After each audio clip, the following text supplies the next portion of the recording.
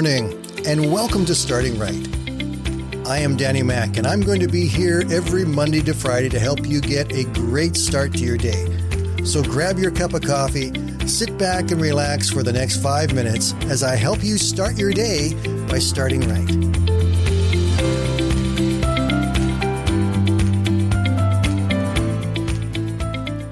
I really like hearing how God is able to take problems and then turn them into praises.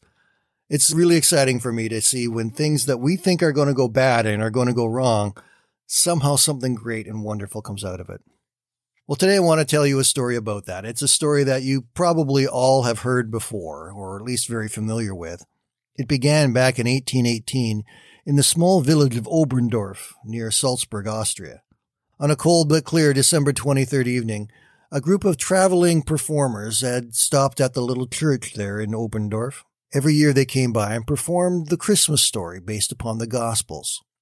The church was to host it again that evening. Unfortunately, that night they couldn't perform it in the church. There was a problem. So instead they went to a house of one of the parishioners and had their performance there. After the performance, the pastor, Joseph Mohr, was very touched. They had portrayed the story in a loving and beautiful way, and he wanted to think about it a little bit more. And he especially wanted to think about his church, because the next night was to be the Christmas Eve service. And that's where the problem was. One of the essential elements of every Christmas Eve service was the music, and this year they didn't have their organ. It seems that some mice had chewed through the bellows and had created some problems, and it certainly was not going to be able to be fixed in time. So as the pastor was walking home that evening, he stopped along the path and was able to look over the village that he called home. One of the verses he had just heard quoted so beautifully by the actors came back to him again. And there were shepherds lying out in the fields nearby, keeping watch over their flocks at night. And the pastor began to imagine what it would have been to be in that place as shepherds in the quiet of the night when those angels suddenly appeared to them. And he got an idea. And he raced back home, and he sat down and hurriedly wrote out a poem, the words flowing from him, quickly and gracefully and powerfully. In just over an hour, he had it complete. The only thing he was missing now was music. The next morning, he hurried over to the church and found the organist, Franz Gruber, there working, trying to fix the organ, but to no avail. He gave the poem to Franz and said, "Can you write some music for this poem? We can use your guitar tonight, and we can sing it here in the church, just us together like this." Gruber read the poem and said, yes, I think I can do that. And that night, in their church, for the very first time, they sang Silent Night. Weeks later, the well-known organ builder, Karl Moracher, arrived in Oberndorf to fix the organ at St. Nicholas Church. When he had finished, he stepped back to let Gruber test the instrument, and when Gruber sat down, his fingers began playing the simple melody he had written for Mohr's Christmas poem. Deeply impressed, Moracher took copies of the music and the words to Silent Night back to his own village. Their two well-known families of singers, the Rainers and the Strassers, heard it.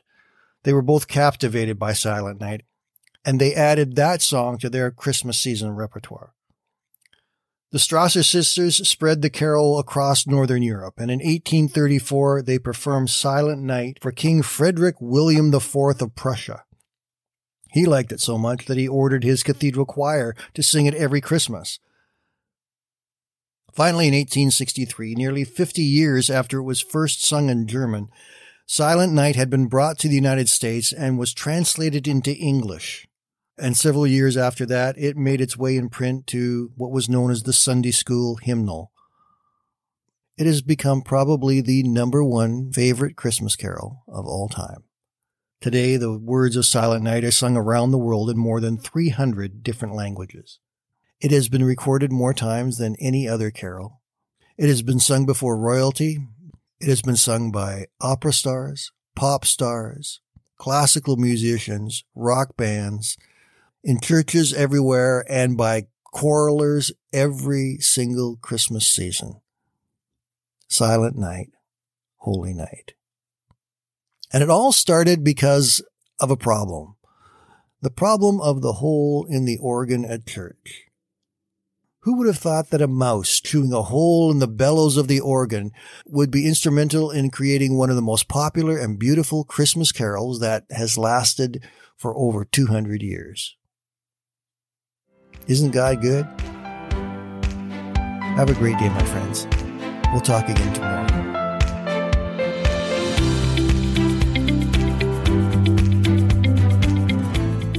Thank you for listening today. And I invite you to join me Monday to Friday right here on Starting Right with Danny Mac.